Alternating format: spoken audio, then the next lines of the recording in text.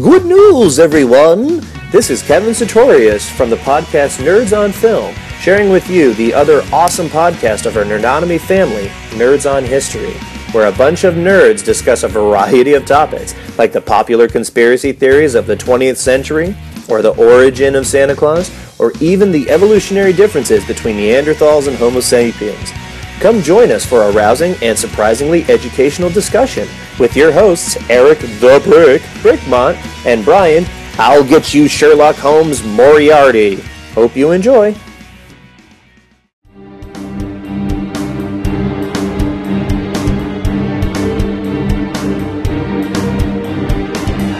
You're listening to Nerds on Film with Brian Moriarty, David McGuire, Sarah Ashley, and Kevin Sartorius.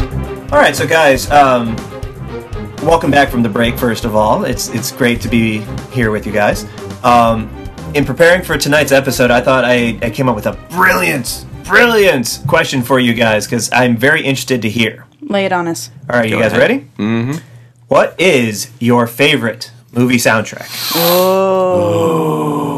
There's so many good ones to choose from. I know, right?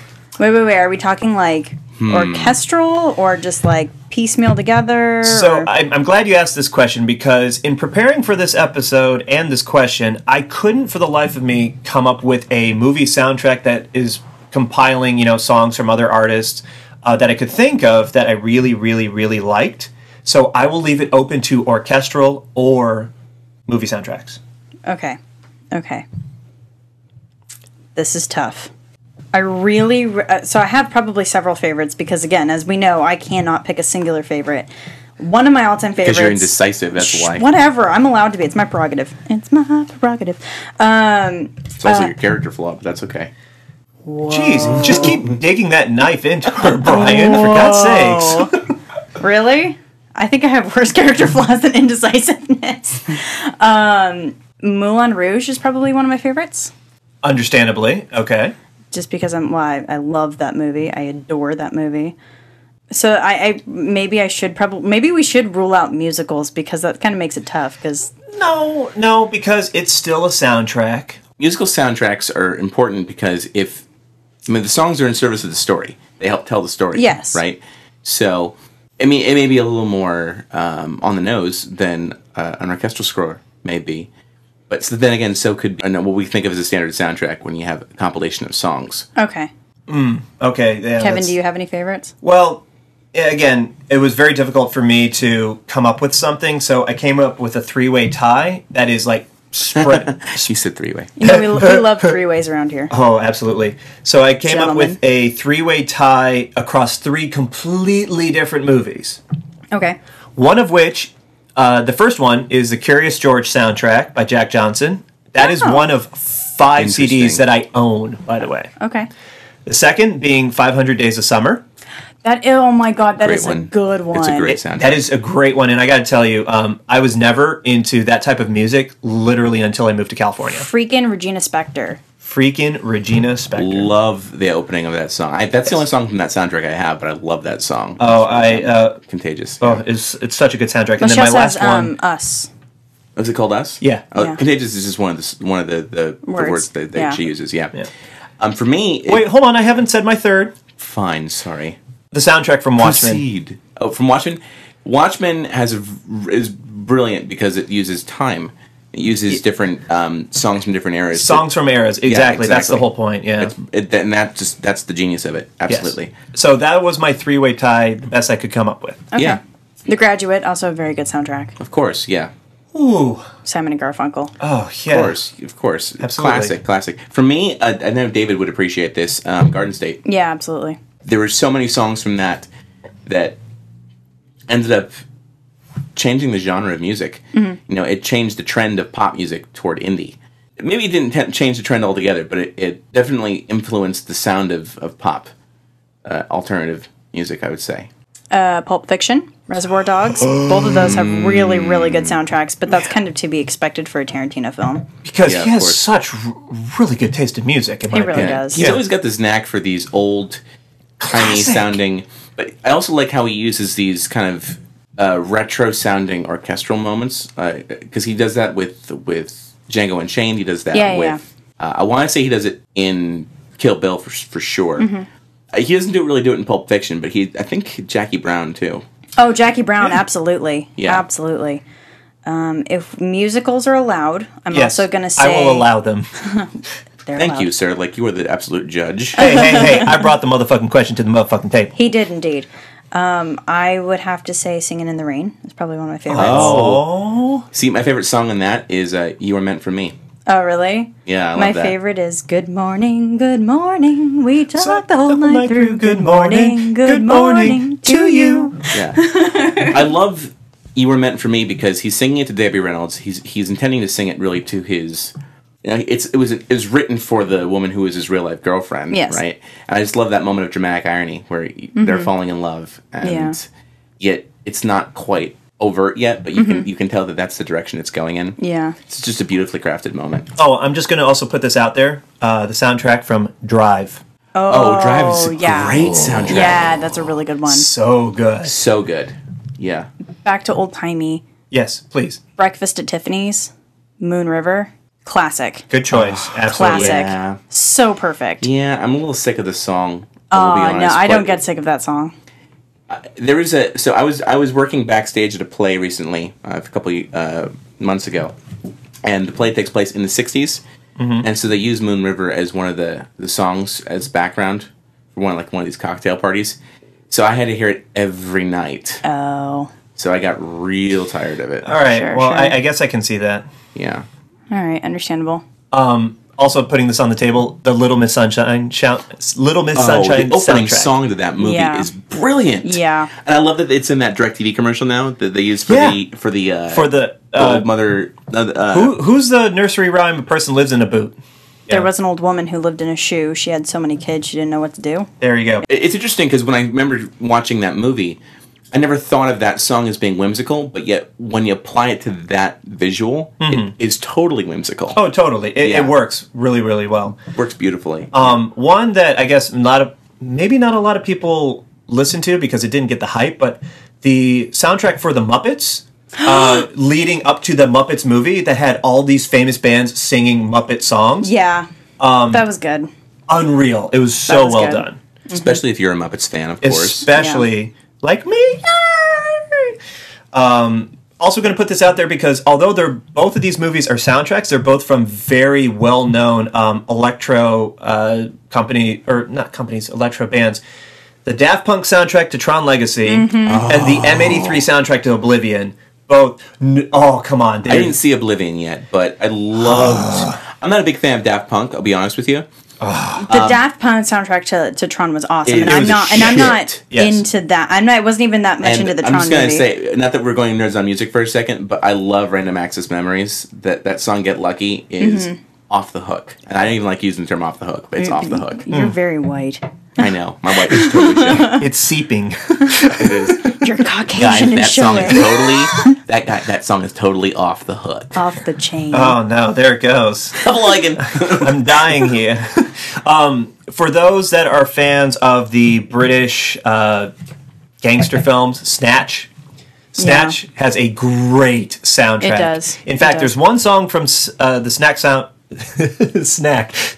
soundtrack called Golden Brown by the Stragglers. I listen to that at least 3 times a week. It just works so well. Interesting to note, the porn version of that movie has the exact same name. Oh my God, Brian. Vagina. Good to see we've matured in the 3 weeks we were gone. Yeah, absolutely. And with that, folks, welcome to Nerds on Film. I'm Brian Moriarty. I'm Sarah Ashley. And I am Kevin Sutorius. Well, I do need to wrap this up, though. Oh, okay. Here is one of my absolute all-time favorite in regular rotation on my iPod, Empire Records. Oh, man. Had to say it. Such a love good... it. You know what my favorite song in that is? It's the Sponge song at the end. Oh. Damn the man, save the Empire. Yeah. Yeah, I love it. I run to that song, actually. Oh, really? Oh, absolutely. Yeah, that's on my cardio shit. mix. Totally. Nice. No, featuring, like, Gin Blossoms, Till I Hear It Love From the You. Gin Blossoms, great, too. great song. See, that movie... The Cranberries. Oh, yes. I love the Cranberries. If I could sing like her, I'd be very happy. I could die happy. You see the smile on my face right No, now, right? absolutely. See, Better Than Ezra is on there. Man. Circle of Friends. God, I Better love Than that song. Love that song. And the band, not the Chris O'Donnell movie. yeah. Edwin Collins, A Girl Like You. Never had a girl like you before. And that fucking awesome. Fucking awesome, yes. Yep. And interestingly enough, if you get the soundtrack and not the movie soundtrack, Sugar High, which is, the song that they sing when they're on top of Right, it has the roof. Renee Zellweger singing in it. Yeah. Right, if you listen to the released movie soundtrack, it has a different version of Sugar High, which is filthy. Absolutely filthy. Please, for us that have not heard this song, And define filthy. And Renee Zellweger doesn't sing the second verse. No. Renee it's just Coyote Shivers who acted in the movie. It was him, the guitar player. Yeah, I think she just backup, but she doesn't have No, it's not even backup in that. Oh, really? No, it's Okay. just him. He was a musician separately, and I think they just tailored the song for Gotcha. this. It wouldn't be a 90s movie if they didn't try to fit in a music. Right. rock star cameo. No, with lines like, I get this funny feeling deep inside when I lick between your thighs. Yeah. Woo! It was filthy. Woo, that is pretty filthy. But it was really good. It's fun. great. It's a great song. It's absolutely great. And that. Well, we should, like I said, I'm trying to hold myself back because I know we want to get to some other stuff first. But I couldn't agree more. That's one of my favorite movies plus soundtracks at the same time. Yes, absolutely, completely agree. Yes, and I love how you and I are both grinning right now because it's our childhood. It speaks to our childhood. Yeah, I remember watching that shit constantly on VH1 when it was playing Movies That Rock. I love that. Nice. Well, I'm just going to put this out there. I still haven't seen it yet. Get the fuck out of You this just room get right the now. hell right out. Ladies and gentlemen, it's been real. Kevin was fired from Nerds on Film that day. I do apologize, dear listeners, but I am very excited to hear about this with fresh ears from my fellow nerds. So, Well, that's good. Maybe we'll inspire you to go watch it. well, considering that it's on Amazon Prime Instant, consider it done. Yeah, I was a little Fair enough. disappointed that it wasn't on Netflix streaming. I looked for it. You have to put it on your But queue. before we get to that, first of all, welcome back, guys. Yes. We were gone for 3.5 weeks. You guys wouldn't have known that because you heard me and my brother talk about Superman for the past 2 weeks, and so it's good to actually have us back. We needed a little bit of a break, and I'm glad that we're back doing what we love. And just the buzz in the room right now, other than the hum that we were dealing with earlier, I know, right? is really, really awesome. Before we launch into tonight's topic, though, you had some feedback you wanted to share with us, I do right? have some listener feedback. Yeah, absolutely. Corrections and feedback, yeah. Okay. Oh, yeah. So this one came to us on June 5th. Sorry, it's taken us a while. Hey nerds, Christian again. I just heard my email read online and I have to say thank you! Exclamation point. That's the first time an email I have written to a podcast was read online. And secondly, I'm 18 and on my way to college, so I feel better for you listening to the podcast, knowing that you're legal. Now I must get back to writing my senior paper while beating off zombies, evil time lords, and bad Taylor Swift songs Can I just with say my that crutches. you almost didn't finish that sentence the first time you read it I to know, us. the first time I read that sentence is now I must get back to writing my senior paper while beating off zombies. That things when not to take a breath when you're reading out loud. That was pretty funny. Yeah. Beating off zombies, evil time lords, and bad Taylor Swift songs with my crutches, parentheses, mild cerebral palsy for the win. Christian. Thank you very much, Christian. Appreciate the feedback. We love And rock it. on, man. Yeah. Rock on with your bad self beating off zombies. With I the mean, crutches that and what must have be you. That's difficult amazing. since they're trying to bite you and everything. And I don't know if they would get much gratification out of that. Sorry, I'm so sorry. I had to take it there. Here's the thing. If you guys are writing into us, choice of words, know that we will take every opportunity to make a dirty joke of it. Absolutely. We can't miss up an opportunity like that. I'm sorry. Yeah. That's freaking awesome. I have two more. Oh, I know. And I have one more that I want to share, too. Oh, okay, cool. Yeah. And I have no more. Boom, boom, boom, boom. Way to make it about you, Kevin. This is all of us. This is for all of us to share. I know. I'm messing with you. Okay. This one came to us on June 6th. Subject, I was just re-listening to Falcor's Not a Dog and ... Hi again, Sarah, parentheses, and the boys, of course. But you guys got parentheses, so fuck you. God damn! Who is this who has been writing us? Stephen. Stephen. Oh yes, Mr. Stephen. Yes. Yes. As an Australian, I'm keen to hear what you think of the Australian film industry, past and present, of course. I've just watched Daybreakers and would love to hear what you think. You could probably expand that into the foreign film market if you wanted to. Can I just say that I love that we have such a great international audience, but yet domestically we're like meh.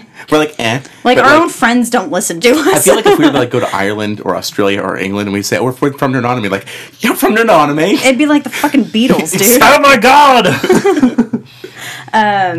Australian film industry, that's really kind of awesome. I feel like aside from Baz Luhrmann and Priscilla Queen of the Desert, I may not have as much experience with Australian film. Got two words for you. Dead calm. Oh, I don't think I've seen Philip that. Noyce, who is, which is kind of funny because when you think I'm saying nice, but it's his name's actually Noyce. He's an Australian, exactly. He's an Australian film director, and Dead Calm was his first major film done in Australia with Nicole Kidman. Oh, okay. And Sam Neill, who of course is also Australian. Yeah. And Billy Zane. But he also has gone on to do big movies like The Fugitive. Wait. Clear and Present Danger. And Patriot Games. The Adjustment Bureau. The Adjustment Bureau was his most recent work. Yeah. He did he did the Harrison Ford Jack Ryan movies. Oh, okay. Wait. He really did The Fugitive? I think it was The Fugitive. Maybe I'm looking this misquoting up him. because that's awesome if he did. He may not have done The Fugitive. He also did The Saint with Val Kilmer. No, I might have just gotten confused because of the actor, but he did for sure did Patriot Games and Clear and Present Danger. That's all good. That's even with possibly some of those films mixed up. That's such a great repertoire, man. Yeah, and he's based and his first film was a foreign film. His first major work rather that got him recognized. All right, was a so foreign I think film. we do definitely have a topic there. We certainly do. Holy crap! He Australian did the filmmakers. movie Salt. Yes, he did do the movie Salt. Yeah. Okay. He's good at like spy thrillers. That's what he's really good at. Awesome. Yeah. It looks like I made a mistake. He did not do The Adjustment Bureau. Who did then? I'm going to look that up next. He also did The Bone Collector. Oh, right. So he likes Angelina Jolie then. I guess so, yeah. And it works. Yeah, indeed. So, Stephen, I think we should take up in your challenge. We'll formulate We're adding plan. it to the list. Yes. We It's have on a the few list. others to get through. Yeah. We have Say a the- lot of really good topics from fans that we're say trying to the make our least. way Indeed. through. Yeah, absolutely. All right, and last one that I have from good old Aunt Teresa. Oh, Yay! Teresa. So- Teresa, Hi! For those of we you, heart you so much. for those of you who are not familiar, Aunt Teresa is Eric Brickmont's aunt. Eric being co-host of Nerds on History with Brian. She and Kyla are like at war for who is the number one fan of our podcast. Yeah. Yeah. So she wrote me this email on June 9th. It says, "Hello, Sarah. Just got caught up on Nerds on Film and wanted to say how much I enjoyed listening to the podcasts. I saw the new Star Trek twice, and I loved it. Tell my picky nephew to get over it." Yeah, buddy. That being Yeah, Eric, buddy. Absolutely. who is like the biggest Trekkie I ever. love how Eric like laughed out loud when he heard that. He too. did indeed. I have to agree with you about Benedict Cumberbatch. I loved him in Sherlock, but after seeing him in Star Trek, he reached my highest level of hotness. Does not have to say anything, just stand there with his shirt off. Oh, this is a woman after my own heart. In the past, I have had others who reached the same level of hotness. Tommy, until he went wacko, and Johnny and Chocolat, but has now gotten boring with doing the same character over and over. Could not agree more. Move over, Tommy and Johnny. There is a new boy in town. Not only does Benedict Cumberbatch have the coolest name ever, he has the accent, body, brains, and the hair. But what do I call him? Benny? Cummy? They both don't sound right. Any suggestions? I know. I'm a fan of Cummy. It sounds. Are you? Are you a fan? I'm pretty sure my suggestion Make is for just, interesting conversation. That's for sure. I'm pretty sure my suggestion is just hey with a snap. On a new topic. Oh, we gotta give that 2 snaps in a circle. Oh snap. On a new topic, I was surprised when I listened to the podcasts on disaster movies and movies with sequels that should not have happened that Tremors was She's not going back to mentioned. our earlier episodes. Yeah, Wow. those are back. That Tremors was not mentioned. It is the worst. I know, right? I hate myself for forgetting that because I love the first Tremors. Absolutely. Yeah, classic Kevin Bacon. Come on now. It is the worst / best campiest family favorite movie ever. Yep. I just ordered the Tremor pack, all 4, from Amazon for $7.99. Yes, excellent. We need to do an episode on craptacular movies. Yeah, we really do. We totally do. We really do. Up to this point, we had them only on VHS. I would like to hear the nerd's opinion on these movies. Lastly, my daughter just turned me onto The Big Bang Theory. Do you all watch it? I've been watching for the first season. I think of all of you when I watch it. I don't know why. Keep up the great job, Aunt Teresa. Oh, Well, thank you. I like to think that we're a little more socially apt than the characters in that show. Some of us are. and have a better Wow, funny bone. Sarah.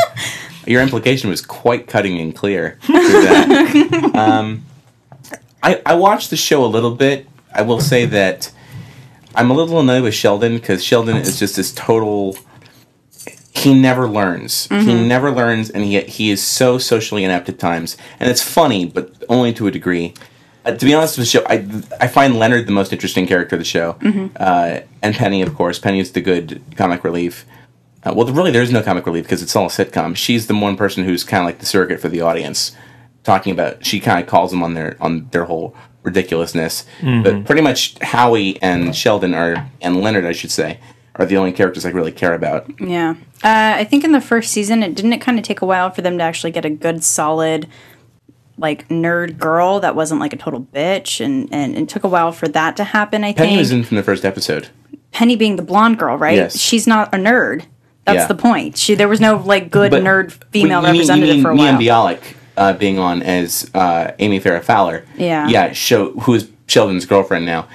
Yeah, absolutely. And then they also have Bernadette, who is Howie's wife, who they've written in now sounds just like his mother when she yells. Yeah. So, Howard! Like, she sounds like that when she yells. And now the nerds don't know whether it's her or his mother. Right. I think there's something about that show that in theory, I think I should like it a lot more than I actually do. Same. Something about the execution of it, maybe it's just too sitcom-y, and I don't really watch a whole heck of a lot of sitcoms aside from How I Met Your Mother, so... Yeah. For me, this is not a slight against you at all, Aunt Teresa, but I gotta tell you, I cannot stand that show. I cannot get past 5 minutes of it, only because it seems so forced to me. It seems that it's a bunch of people writing about nerds for people who are not nerds to understand nerds, and therefore being a nerd is not funny to me. Yeah. I do sense a little bit of that, too. I find, though, that it has grown on me a little bit just having it on. My roommates turn it on when we're, and on the early evenings, so it's kind of been in the background, and I've kind of grown used to it at this point. I wouldn't say necessarily I love the show, but I've grown tolerant of it. I think my sister-in-law's friend from high school writes for that show. She used to write for How I Met Your Mother, and What? she used to write for How I Met Your Mother, and then she went and changed to write for Big Bang Theory, and then when she moved over to Big Bang Theory, that's when they won an Emmy. Wow. Props to her. Yeah, I know, right? How awesome is that? I think she said that actually the Big Bang Theory writer's room was a little bit more welcoming to women than How I Met Your Mother, which is kind of disappointing to hear. That is disappointing to hear because I know the co-creator of How I Met Your Mother.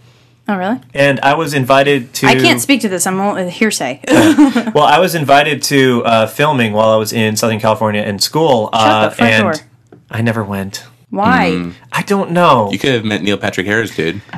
I know. I could have And met it could all have these been people. Legend. Wait for it. Dairy. Now, the funny thing is, the co-creator, his name's Carter Bays. I know his mom because I grew up in the same town as them, and all the Cleveland references, I love them. Yeah. I love them because they make fun of Cleveland, and they love Cleveland at the same time. Mm-hmm. And I'm still bummed to this day that I never got to go on set to visit and say hello. But hey, I love that show. All right, Brian, you said you got some feedback? I do. I have one more. This is from Andy. Andy was one of our folks that we interviewed during the Man of Steel premiere. Yeah. Hi, Andy. He was one of the dudes wearing the Man of Steel shirt. Like Yes. the one that was branded for the movie. Like the one that I was wearing?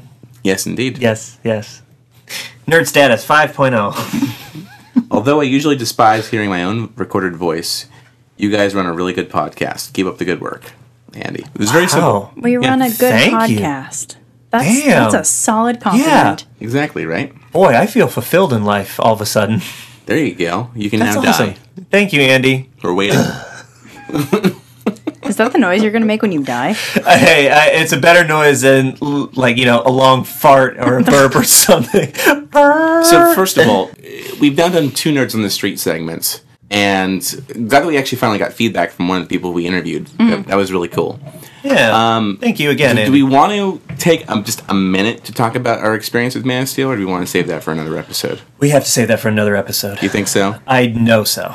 Yeah. And there's been a lot of debate about it right now, so maybe we need to let the fires settle down a little bit. It hasn't even been a week since it's come out from our time of recording, so I would say postpone for laters. Fair enough. I can hold to that. But if you want to hear Kevin's opinion on it, Yeah. his review You're is in a up on the review, blog. right? Oh, it has been written, and it is being submitted, and No, it is going it's live. up. It's up now. It is up live now? Yeah, it was. You can go to nerdonomy.com. As of the time of recording, it's been up for 10 hours. Wunderbar. There you go. So you can read Kevin's review, which was probably glowing, I imagine. Oh, you'll see. Just go to nerdonomy.com, and it's pretty much spoiler-free. Pretty much. It's I spoilerific, worked really hard to keep it spoiler-free. You did a pretty good job. Thank you. It's pretty solid. Thank you. I really appreciate that. Yeah. So should we actually get into the real topic for tonight? Yeah, I think we As should. if you couldn't guess from the intro, but it's about Empire Records. Do-do-do-do-do-do. Really? Segway! Yeah! Really? Did you? Oh, well, I don't think we need to. I don't think we need to. Yeah. Damn it! I wanted to! We only need to do that when we don't really have a real segue. We had a segue because you mentioned Empire Records. Fine, then, I put a Sean. pause to it because we need to do a detour. Fine, for Sean, cut that out then. No, keep it. Fine, like cut it. out me saying cutting out, and this cutting out too. I like it when it's awkward like that. Please, for the love of God. We just got back from break. We're not used to how we do this anymore. I haven't seen a mic in front of my face in 3 weeks. However, other phallic objects. No, I'm totally kidding. And a guy Please- named Mike. Please cut that out. So No, we over all had a Kevin's suspicion, break, Kevin. Yeah, I saw a guy lot of named dong. God.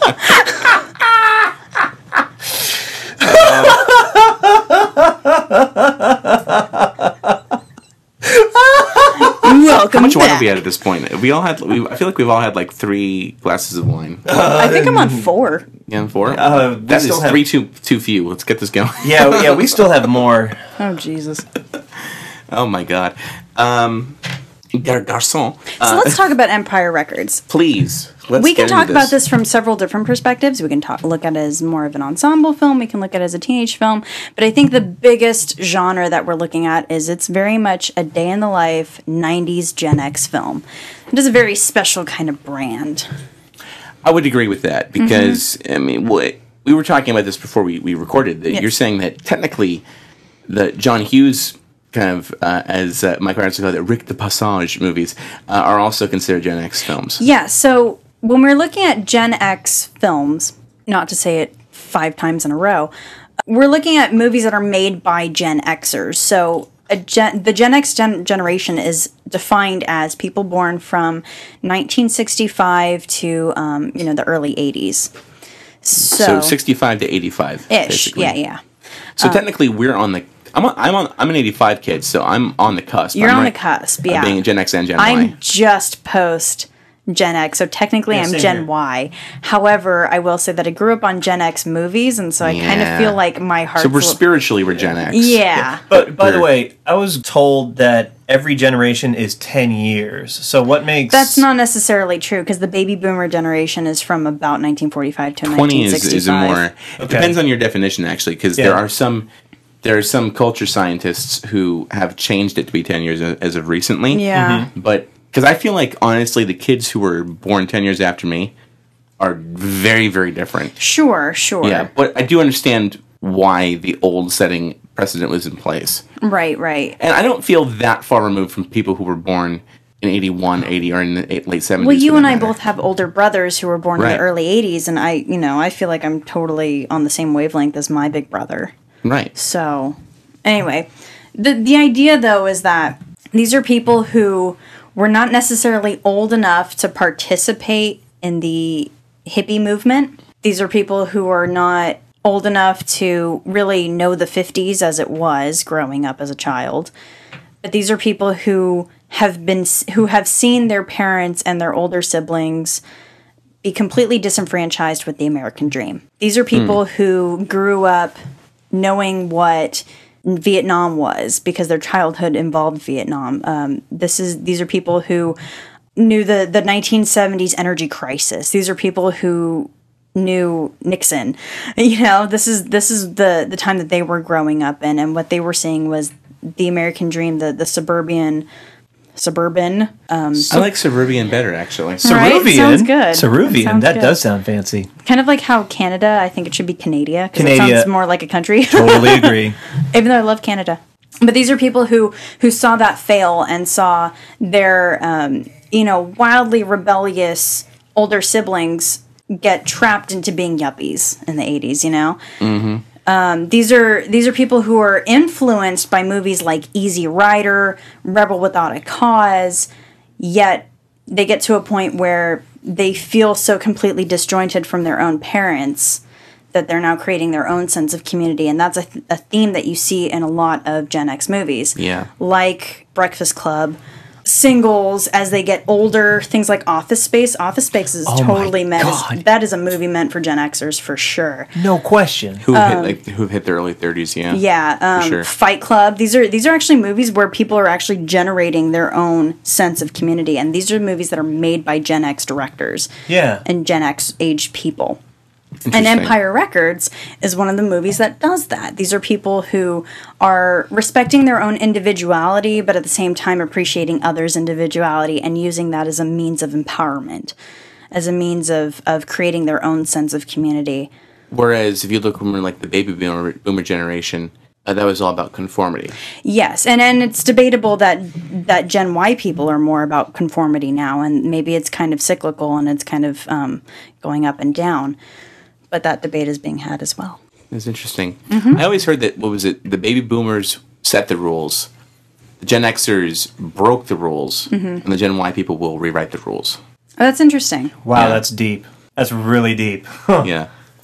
I don't know. That's up to your elbows deep. Nerds on philosophy. So let's talk about Empire Records then, specifically this movie. It has Renee Zellweger and Liv Tyler before they were vastly popular. Yeah. I think this is Liv Tyler just coming off the Aerosmith videos. I would agree with that. Yeah. Yeah. I keep for forgetting sure. that she was in those music videos. Well, she's Empire Steven Records Tyler's daughter. was- Oh, I know. Yeah. Empire Records was 95, was it? Empire Records was 1995. Bingo. The same year that Toy Story came out, and Independence Day, And Batman Forever. and Batman Forever. as well. Whoa. And 94, I believe, was Clueless. So this is kind of like, these are the movies from my childhood. that I Yeah, remember absolutely. Very frequently. Of course, I mean, along with Wayne's World 2, Wayne's World 1, and... Wayne's Party World, time. arguably a Gen X movie. Excellent. Oh, no question. Yeah. No question. Ethan Embry was in this one, of course, prior to Can't Hardly Wait, which is another really good movie from our generation. And Can't Hardly Wait, he had matured a little bit. In this one, he was definitely he was a whinier teenager He in this played one. the epitome of a stoner.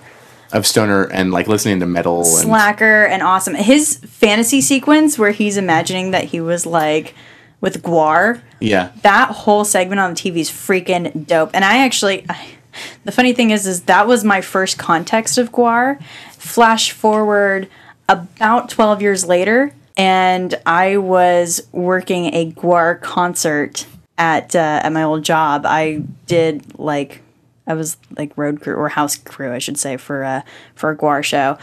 It was freaking disgusting.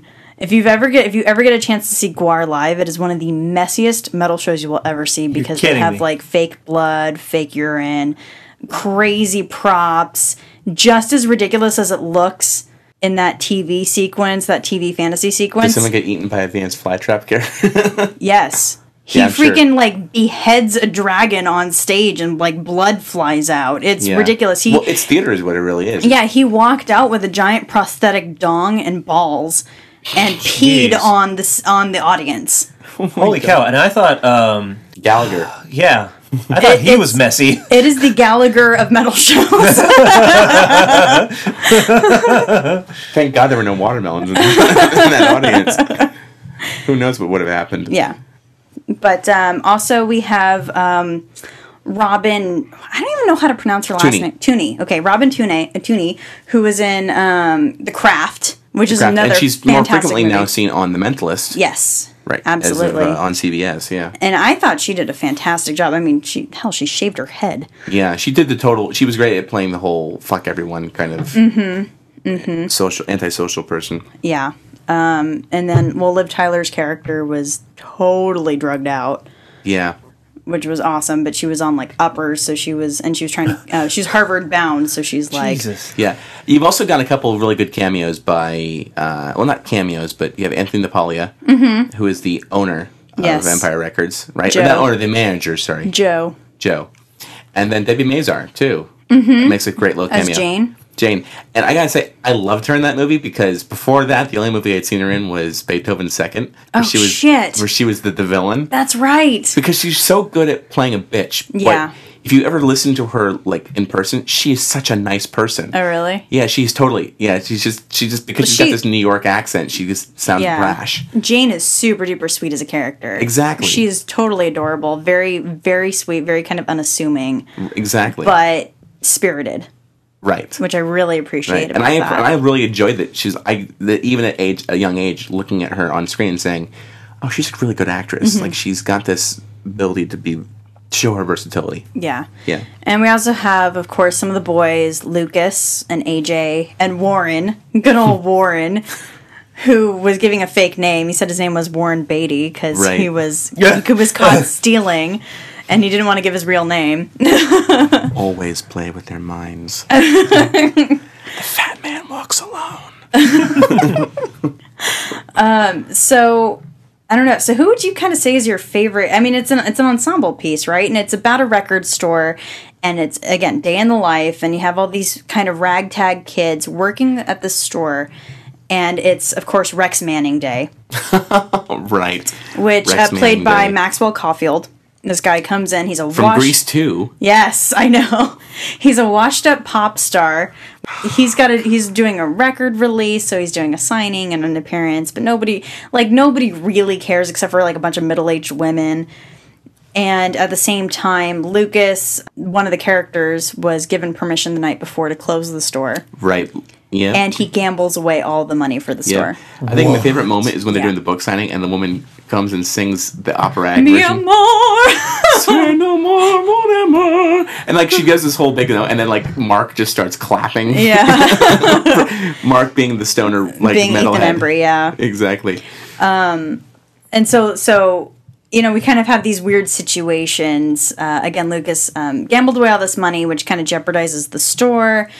And then, Deborah's character is, suicidal, and she comes in and her wrists are bandaged because she attempted suicide the night before. Which we don't find out till later. Yeah, Renee Zellweger is kind of dealing with being known as more of a nympho, and just there's all kinds of random story plots that are happening, which is actually probably one of the biggest criticisms of the movie. I know critically, this is not a good movie. Like, critically speaking, it was heavily panned. If you go onto Rotten Tomatoes, it's like 27%. Metascore currently has it at 30. That is hogwash, and I'll explain.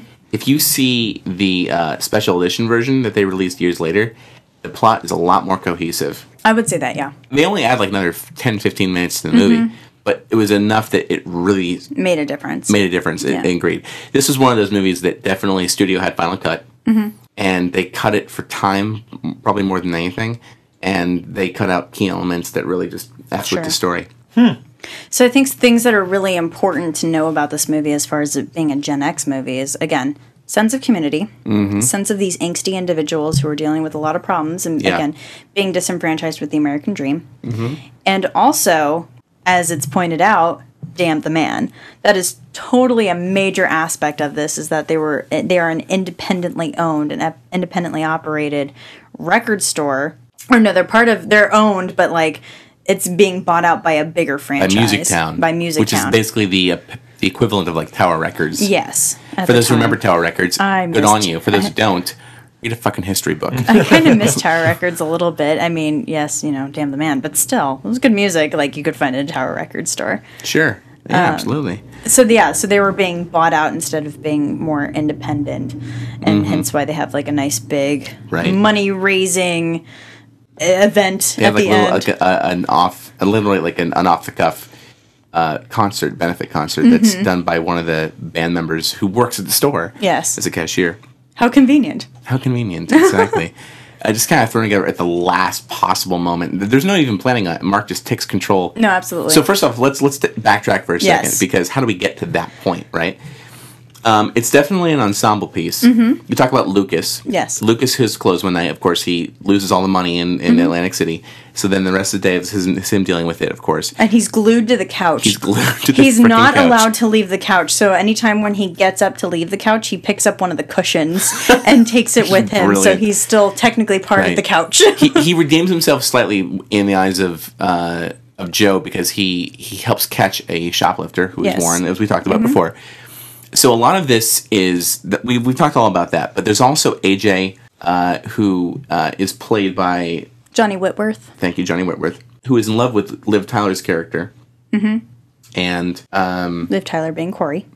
Being Corey, exactly. And so he contends that this will be the day he professes his love to her, and she's all hot for Rex Manning. Oh yeah, she's got Lord like a knows fat. why. Well, she's got a fat childhood crush on him. So Right. yeah. We'll just speed things forward a little bit. So Rex Manning shows up. As you talked about, it's not going over all that well because no one really cares about him except for a bunch of middle-aged women. Liv Tyler insists on giving her lunch. Quite forcefully, she insists. Right, to Joe. She even yells, "I'm bringing Lex's lunch!" It's kind of scary. And then she literally throws herself. Oh no, at him. She strips down to her underwear. She strips down and she's gonna lose her virginity to him. Yeah. That's the big thing. She was like, I am saving myself for Rex Manning. Here is my opportunity. And he's just such a douchebag because he just unzips his pants and says rock and roll and just totally ruins the moment. Yeah, and she's just like, never mind. So she runs out. Right. And then that's when AJ chooses to profess his love for her. So total clusterfuck. And she's like, I can't handle this right now. Exactly. And then her friend stabs her in the back and then sleeps with him. Renee Zellweger, Gina. Yeah, she fucks him on the coffee machine, which is just totally wrong. Again, but she's also dealing with the fact that she's kind of a stereotype. Like when Liv Tyler is saying, I couldn't go through with it. And she says to Gina, I'm not like you. Right. I can't do this. Unlike me, Gina the Turbo Slut, is what she says. Yeah. Yeah. Is it bad that I can actually still quote that movie? No, it's not bad at all. It's amazing. Thank you. It's a little bad that you're quoting the girls' lines, but that's fine. I quoted the guys' lines True. too. Fair enough. Jesus, give me some credit. So who would you say is your favorite character in this ensemble It's a piece? tie. It's a tie. For wittiness, easily Lucas. Lucas is amazing. Yeah. For the hopeless romantic, though, AJ. Oh, really? Yeah, to me, it's the tie between those two.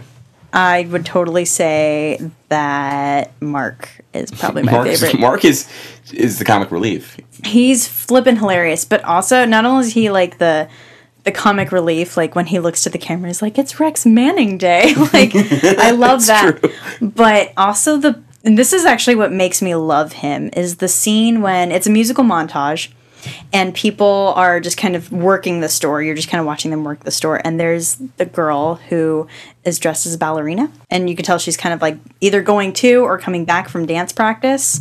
And she's listening to the music on the headphones. Like back when these stores had headphones that you could just kind of go and listen to music before. The headphones they're now fashionable for us to be wearing without being on the record. God, were they ugly in the 90s. Beats by Dre before they were Beats by Dre. Exactly. And she's listening in this booth area, and she's kind of like dancing to the music, but like with her eyes closed. She doesn't really know what's happening. And there's this whole montage of where everyone's just absolutely. Yeah. And Mark is kind of like coming by, and he's like dusting by her, and he notices like her and how pretty she is, and she like kind of like lifts up her leg, doing like a really nice extension and point, and he like lifts up her leg, and he's like kind of like caressing her leg, and then she notices him. And so he just kind of pretends to dust her leg and then keeps on going. That whole part like makes me just adore him. It's Chaplinian almost in its humor. Absolutely. It's beautiful. It's such a beautiful scene. It's wonderful. I think my favorite scene with Mark is the whole, I've decided I'm going to start a band. What are you going to call it? I'm going to call it Mark. Is that Mark with a C or Mark with a K? Well, my name, Mark, is with a K, but I'm gonna make it Mark with a C, so it's got that total like psychedelic trippy element to it. So stupid, but it's amazing and brilliant. Yeah, and it's a total like nod to like the prog rock movement. Yeah. Oh, absolutely. Yeah. Absolutely. Oh my God! It just so this movie is so good.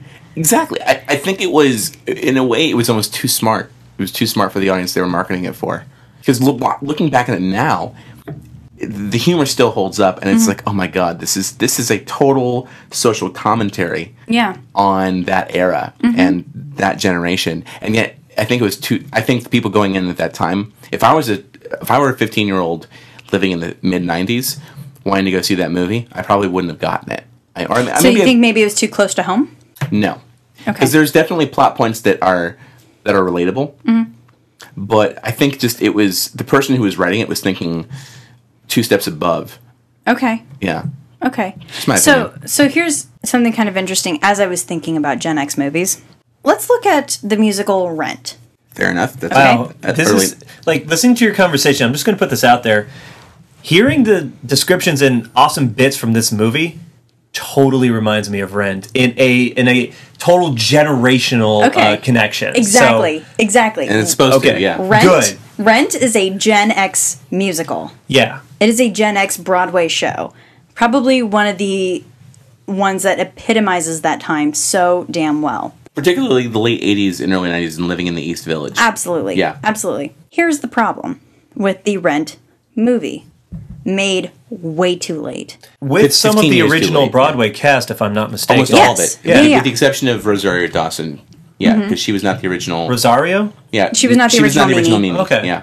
Me. Anyway. God, I love that musical.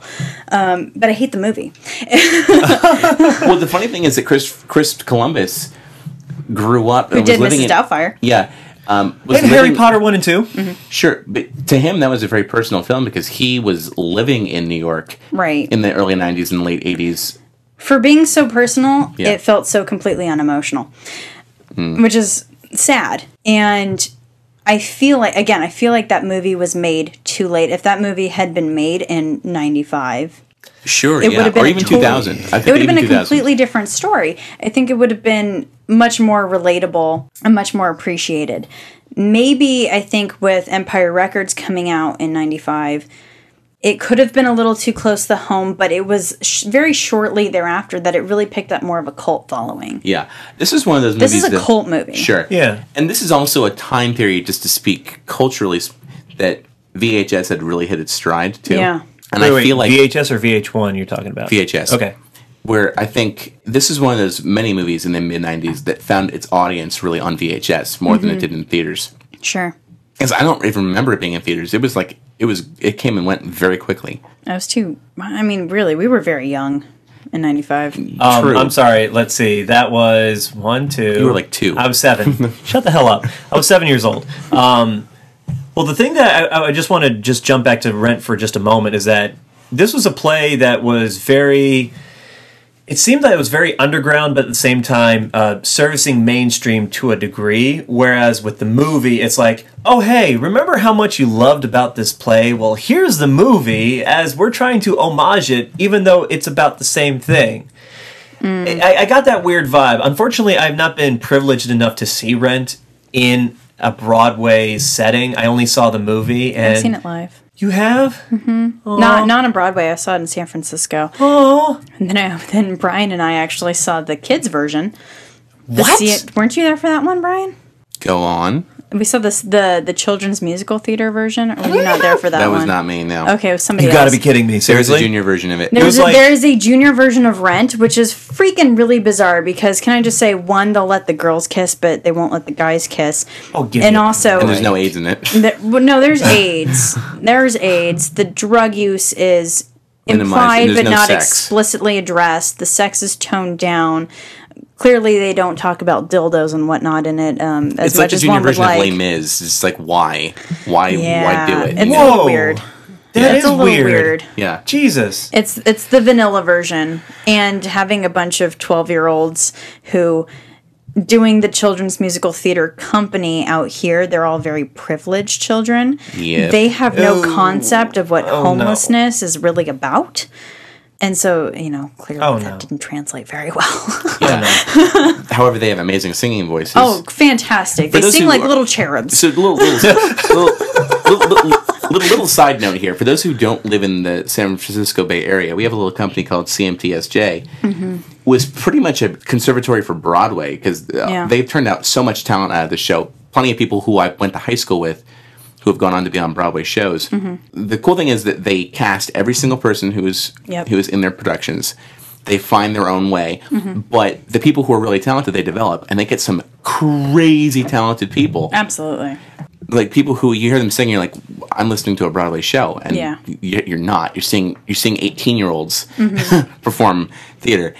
Total anomaly for our area, and totally spectacular. A random tangent for us. It is a completely random tangent. I apologize, but you know what? I bringing some color to what we're talking about. Mm-hmm. So there you have that. Why was this podcast too white for you? It was a bit. It was a bit drab, a bit black and white. Bringing it real here. Color. But as we mentioned in the beginning, one of the most defining aspects of this movie, and probably a lot of other Gen X movies, certainly, was the soundtrack. Yeah, absolutely. There are so many songs that I remember were hits on the radio that ended up in this movie, and that's no accident. Now, Warner Brothers was the one who produced and distributed this movie, and also the ones who ran the soundtrack, and they really knew what they were doing. Yeah. So I mean, there were the ones that were on the soundtrack, and there's 16 tracks on Absolutely. that. And the bands on the soundtrack, ring of the 90s. Oh, yeah. Let's run a few of them off just so we can again, Gin Blossoms, Cranberries, Toad the Wet Sprocket, Better Than Ezra. Coyote Shivers was relatively famous-ish one. Cracker, Drill. Sponge. Yeah. I don't think Sponge actually made the actual soundtrack. But they're in the movie. I'm talking about the actual disc. Yeah. That's kind of ridiculous because when you're talking about the soundtrack... there were only 16 tracks on the soundtrack, but there were like some 20-something that did not make the cut. There were 2 songs actually in the movie by the Cranberries. Only one of them made the soundtrack. Right. Again, Guar. Yes, Sponge. Flying Lizards, Money, That's What I Want. That is a classic one. Yeah, there is a ton of music in that movie. Yeah. Adolescence, Dire Straits, Video Killed the Radio Star by the Buggles. Of course. Suicidal Tendencies. Yeah. Huge band. Yeah, you know what movie it reminds me of? High Fidelity. Oh, my God. Oh, John Cusack and High Fidelity. Why do you guys make me feel so terrible? I haven't seen that either. Oh my! Get the fuck out of this room! No, ladies and gentlemen, Kevin. For the second time this evening, you have been awesome. You go sit in your tower. You are double fired. Wow, ladies and gentlemen, this is my closeout. So I just want to give a shout out to all my peeps and homies that really respect me and everything. Take your time. Really, It'll who be are your last those time ever people? on the mic. I figured as Who much. fucking respects the guy who has not seen High Fidelity or Empire Records? Well, apparently you guys don't. Insert Charlie Brown music. Sad Charlie Brown music. High Fidelity is one of those movies. I just got this image of Michael Cera with his head down. Oh, yeah. Arrested Development reference, absolutely. Please continue, Sarah. Sorry. I'm just saying, High Fidelity is one of those movies, also, again, appealing to the same Gen X crowd, that just needs to be seen. Probably one of the most standout performances by Jack Black. I was about to say, he's totally in that fucking movie. And he's really good in it. Why haven't I seen this movie? And John... And that was the first movie we realized, holy shit, he can sing. Right, Yeah. absolutely. Yeah. Before Tenacious D formed. Not Tenacious true, D was actually. already formed. They were already an HBO series. Yeah. Yeah, No but most way. people but it was flying under the radar, though. It was actually after High Fidelity that people realized he could sing, and then they started paying attention to Tenacious D. Excellent. Catherine Zeta-Jones is in that movie. What? And she's really good. Yeah, she plays Yes. one of John Cusack's ex-girlfriends. Lily Taylor's in that movie, too. Yeah. Who wasn't saying am I anything doing with with him. Rosanna Arquette is awesome in that movie. Yes, clearly. Wait, was Joan Cusack in that one at all? She was. she Yeah. must have been, yeah. Because, I mean, Joan Cusack is... You fucking asshole! yeah. Yeah. That's a good movie. And It feels like, even though I haven't seen High Fidelity, it seems like School of Rock is like a tribute to that movie in some ways. No. No? Very, very different. Well, I haven't seen it, so that's just a vibe that I was getting. High Fidelity is very much like So all of the 80s John Cusack movies, this is definitely like John Cusack grown up. Okay, so what are you doing on Friday? Because I think you need to come over, or I need to come over to your house. We need to watch this. This does have to happen, but Movie watching party? Movie watching party? I have plans on Friday. Damn you for having a social life. I actually did just throw something at him. You actually did make contact, is he all right? Because of the hunk of saran wrap, I think he's fine. Don't you know he's allergic to saran wrap? Oh, okay. It's like his kryptonite. Break it out! My throat is closed! No, that's not funny to joke about. I retract that joke. Okay. But we will have to do a movie night marathon soon. Yes, absolutely. And John Cusack is one of those great Gen X actors. Absolutely. Yeah. And I'm pretty sure that in almost every single movie that he was in when he was in his heyday, maybe not so much now, but in his heyday at least, he's pretty much epitomized like every single version of the dream man that I could ever want. I love John Cusack. Especially in Mr. 2012. Cusack, Miss Ashley can be reached at blank blank drive, Campbell, California, blank blank blank blank 8. Okay. That was really bizarrely accurate. Damn it. No, John Cusack Can Say Anything is like it totally it for Sarah when I was in high school, and like that is what I wanted.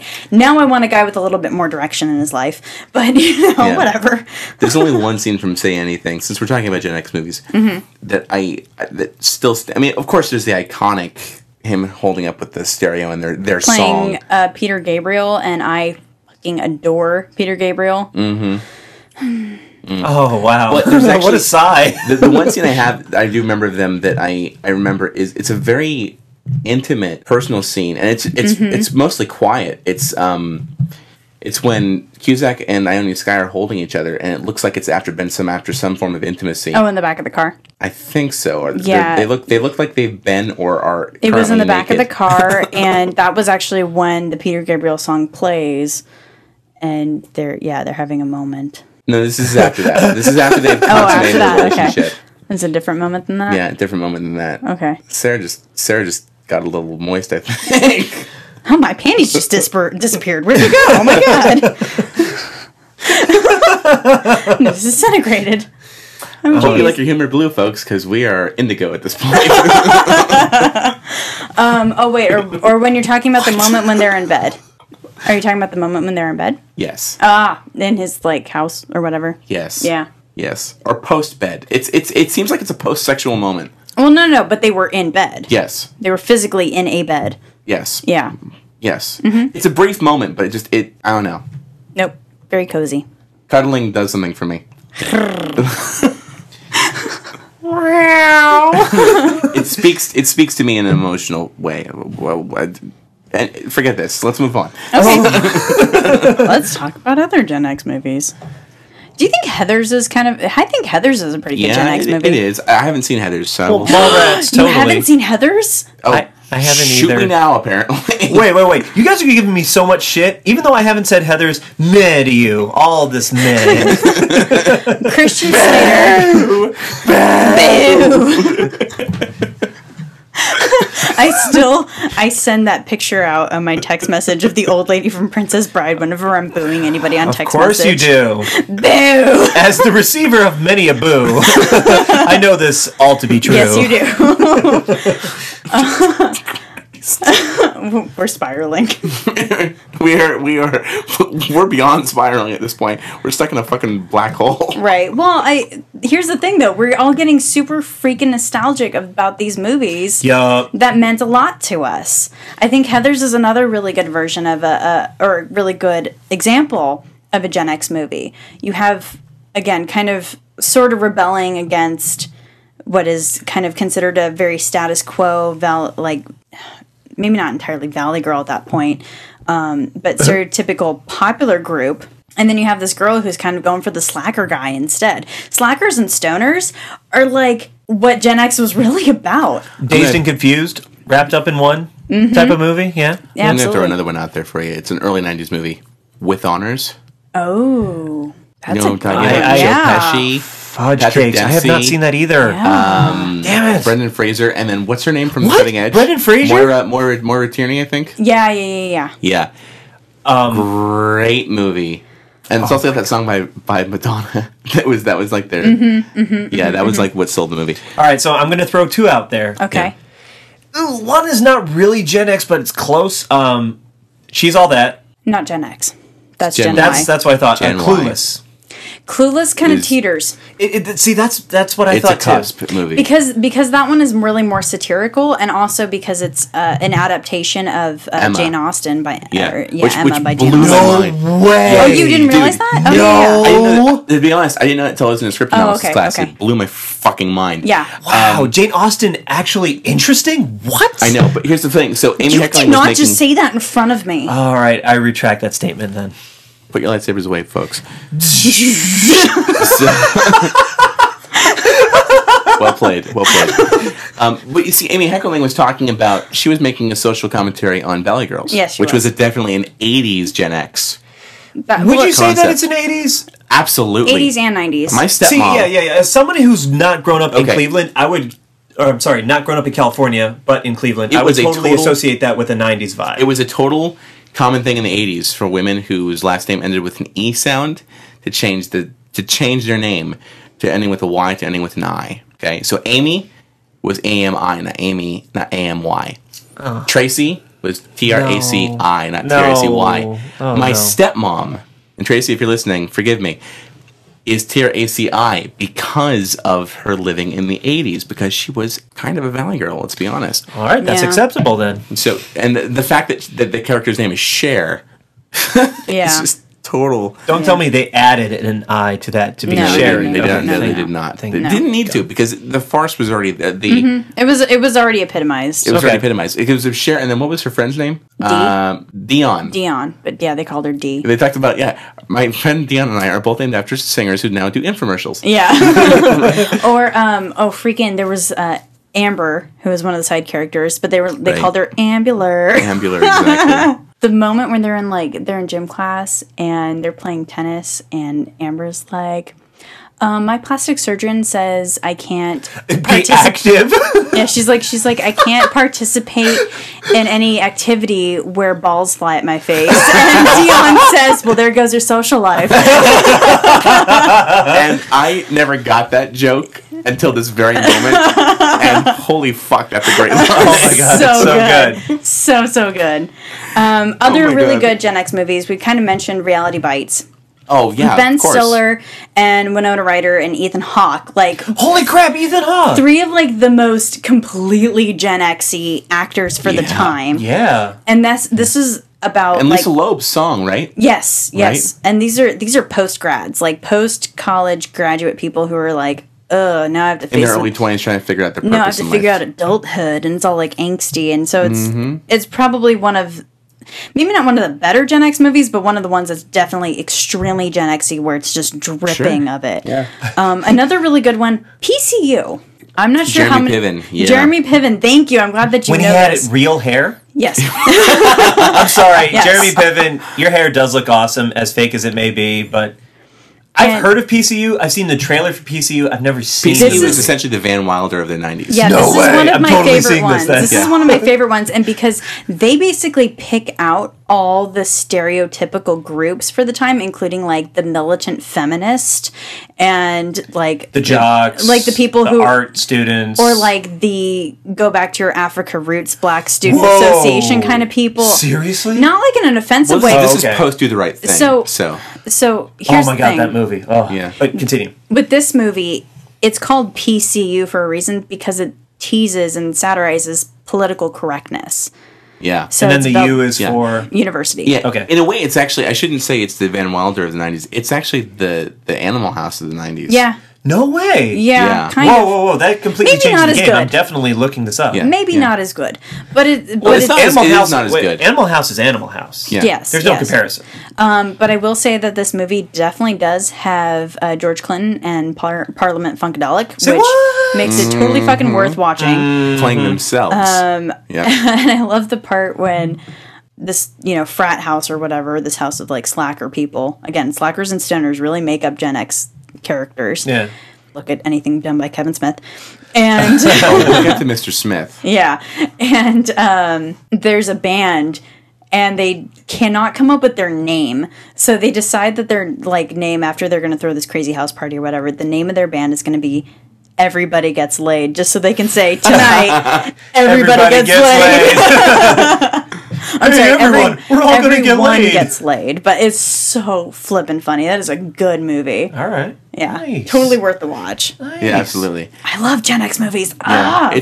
It's a great movie, and I believe the mother from Arrested Development is one Jessica of the Walter? Yes, Lucille? is one of the administrators in that movie. No way. She's like kind of one of like the villain.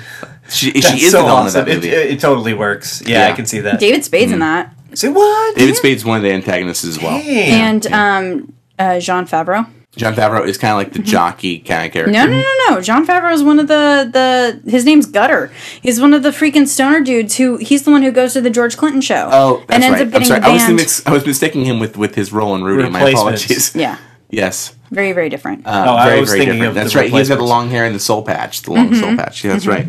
Fuck, I gotta get my shit together. Yes, you do. I've had like 5 glasses of wine at this point. Get it together. So you have to forgive me. Well, there's still half a bottle, Brian. So. Son of a bitch. Hackers.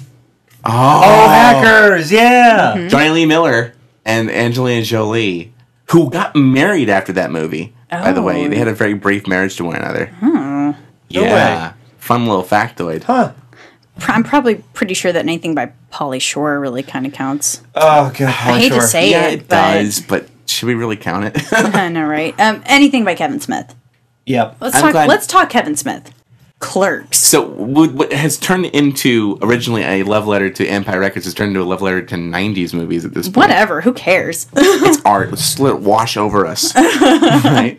This is okay. Let's Sorry. get real for a second. As Charlie Kevin Smith, just let it come all over you. Just let on your on your face, neck, and chest. But let's get real for a second. This podcast was created to be a bunch of people talking about the thing that they love, which is movies. Yes. That is exactly what we're doing. It may not be following a very clear tangent, but I like it. So we're just going to go It's with fine. There is some sort of thread here. Sean will have to figure it. Sean will have to at least enjoy the crap out of. Yes, he would, because he Listening to us. would want to be a part of this conversation, which is a So shame. Kevin Smith, I mean, this is a guy who he himself was a Gen Xer. He is. Is a Gen Xer, was adrift in the early 90s, saw a Richard Linklater film that wasn't Dazed and Confused, it was the one right before it. This guy saw Slacker and said, I could do that movie. Goes to Vancouver Film School, drops out halfway through a 1-year program because he was expecting technical knowledge and got theory instead. Takes half of his money, which is about $5,000 at this point, and goes and drops it into investing for his first feature film. Sells his comic book collection. Ooh. Oh. And then maxes out 4 credit cards.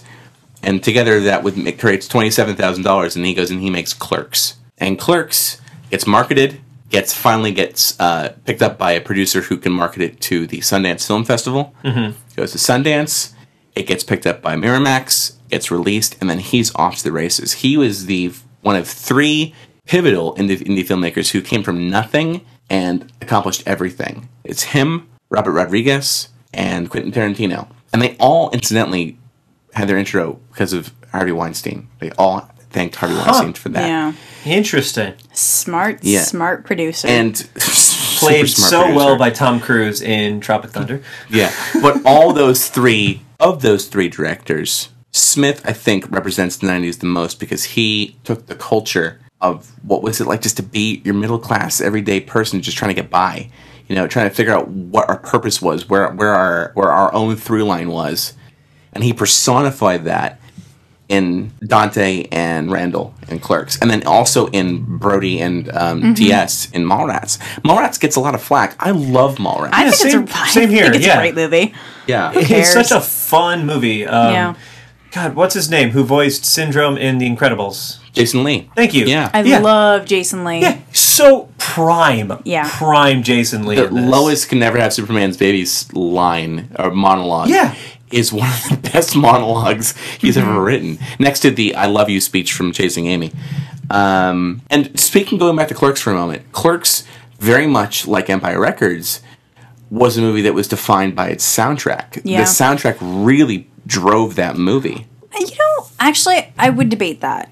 I would say that it's the dialogue and the conversations that people were having in Clerks that defined it. Fair enough. I would say that movie was defined by script. Let me completely concur. rephrase what I'm saying. I mean, we can agree that any filmmaker's job is to have the soundtrack support the story. Yeah. Correct? And Smith is super good. Yeah. At picking up the right songs at the right moment. To the point, actually, where you don't notice it necessarily, and that's the key. And Smith is, to me... Debatably the key, I should say. To me, he never will take film by credit. He'll never say this is a film by Kevin Smith, because he doesn't believe in that. He believes that the film is everybody's, which is so humble. But if anybody deserves a film by credit, it's him, because he writes the film, he directs the film, and he edits the film. If anybody has control over the telling of the story, it is him. Unless it's Cop Out. Oh, no. He didn't write Cop Out, but he Yeah. did direct and he did edit it. Yeah. Yes. And there was... That movie breaks my heart. I didn't even see it. It breaks my heart so bad. I actually like Cop Out, and I'll explain why in a later episode. We don't need to talk about it tonight. It's not Gen X-y, we don't care. Exactly. Well, actually, in a way it is, because it's a love letter to 80s buddy cop movies. Yeah, okay. But, he's so good at picking a song that defines a moment. I love the Berserker song, in Clerks, because it's that angry metal song, right?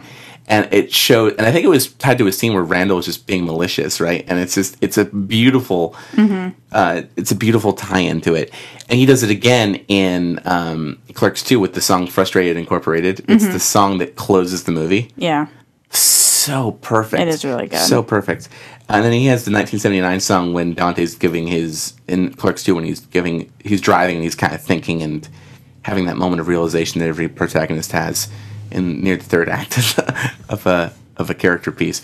But he's just so good at that. And when I think of Empire Records, I think of that movie too, because there are those moments where, like, when AJ spurns Liv Tyler's character, there's that song by Toad the Wet Sprocket that's playing in the background. And that when they have the big montage where they got everything together and save the music store, then they have the song from Sponge, the Say a Prayer for Me song. Crazy Life is the one by Toad the Wet Sprocket. Thank you very much. And that one, to me, was what the 90s was all about, was picking these songs that, I mean, maybe it wasn't just the 90s. It may have been just But it's picking a mood. Picking a mood. It's picking a mood. Which is pretty interesting, because when we are looking at these movies, we're also looking at a time and a generation that's starting to become actually overly medicated. Ooh, good because point. of the advent of Prozac. Dang. Interesting. Yeah. Right? Shit just got deep. Oh, my god. Up to your elbows. Inside joke. You're really finding people who are struggling to feel something real, but at the same time afraid to feel it. Yeah. And that's kind of what, if you look at, Bad Religion, 21st Century Digital Boy. I love that song. Yeah, it's a great song. I love Bad Religion also. Yeah. Total. Well, I mean, their song, is it called Sorrow? Yeah. I mean, that's iconic. But in this one, it definitely says, God, was it our daddies are on Prozac? Or it's something about being over medicated. And so that's definitely something that's like very much epitomizes a time period of people who, again, are trying to cope. And at the same time have all these conveniences, the advent of the personal computer and the internet, and trying to sort of deal with rapid fire change in a way that nobody's ever really dealt with since, like, the Industrial Revolution. Yeah. So that is super deep. Nerds on history. Wow. You just brought this podcast to a level that I never even thought we'd ever get to. That's I just amazing. made this shit classy. There you go. As we hold our wine glasses. Well, let's bring this home for a second, because we've talked so much about music with this podcast. And I feel like if there's ever a generation that you could think of when you think of good alternative music, it's the 90s. Oh, freaking grunge. And Alanis Morissette, Jagged Little Pill. Yeah. I should say, Jam's I mean, some people argue whether it's good or not. But when you really think of the term alternative music... What do you mean, who argues that? There are plenty of people who argue with that. But I'm not one of them, by the way. If you look at the term alternative as a genre of music, Yeah, it may have its origins in the late 80s, but the 90s really defined it. Yeah, when it blossoms. Exactly. Fully, yeah. And, you know, there are times where I want to go in my car and I want to turn up Gin Blossoms to the highest volume possible. I just find it interesting that those songs, like you could listen to like one of those, these top 40 or these mix stations, and you still hear songs from the mid to late 90s that were these pop alternative songs.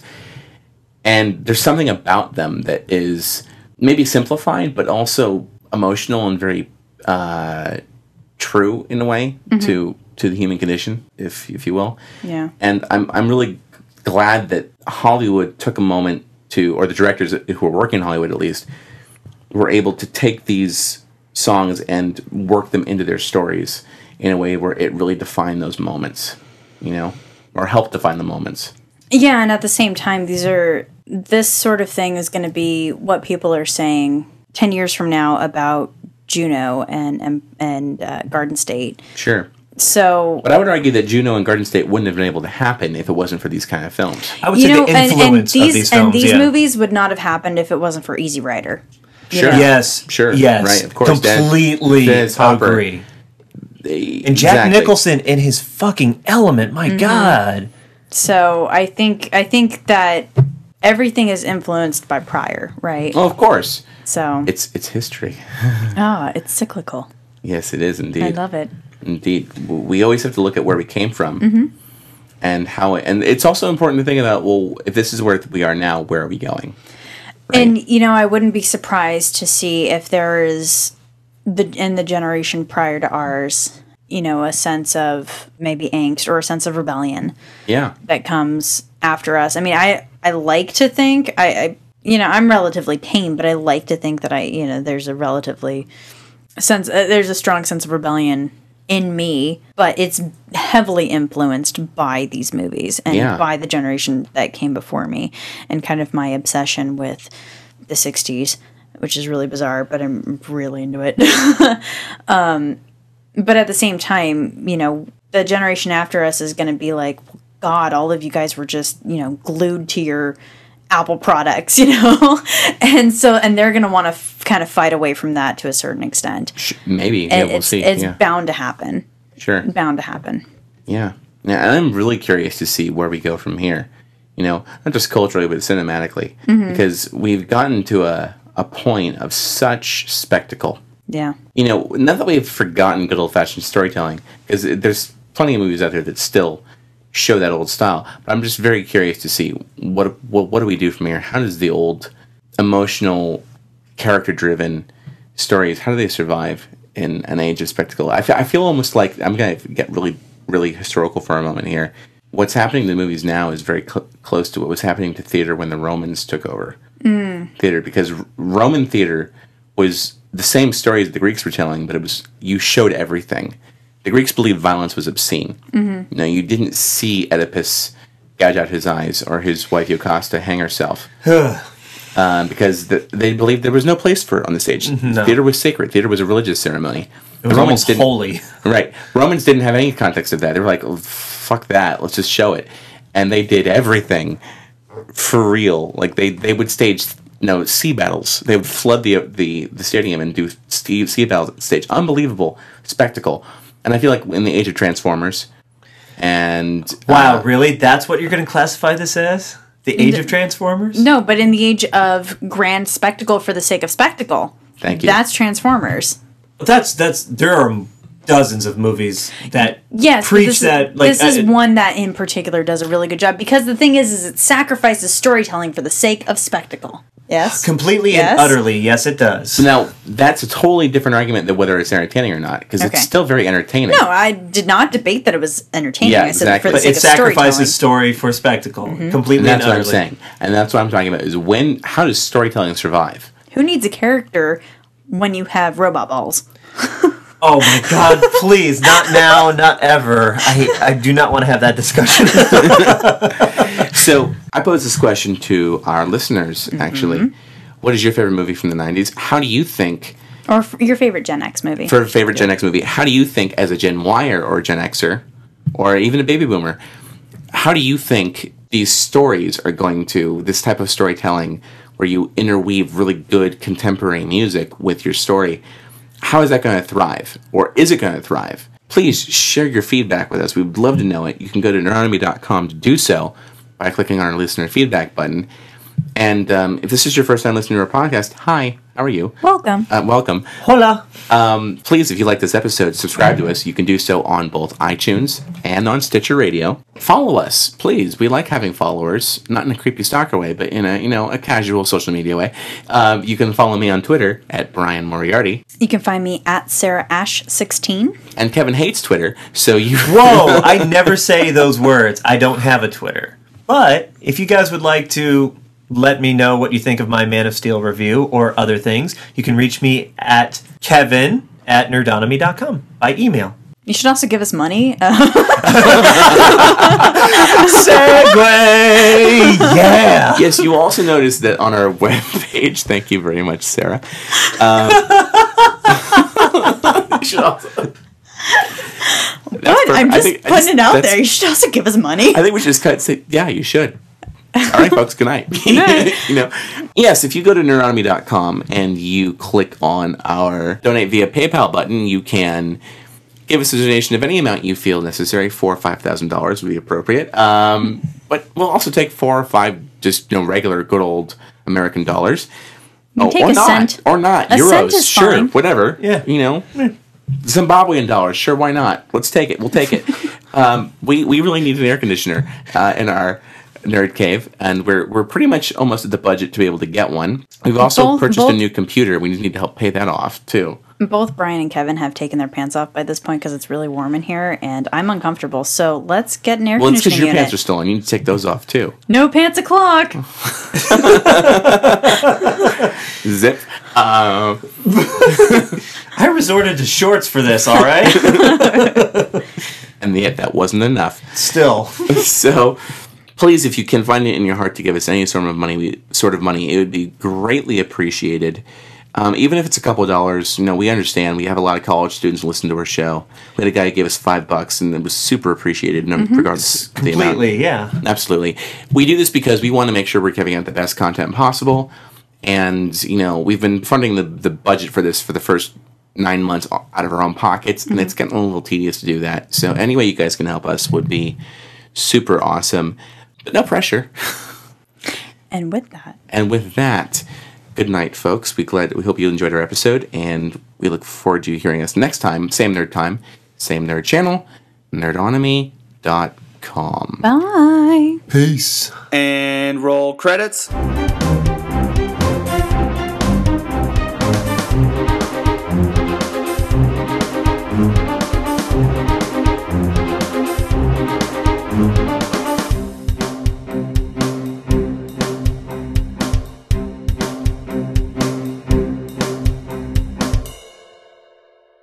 And now, famous movie quotes you should not say during sex.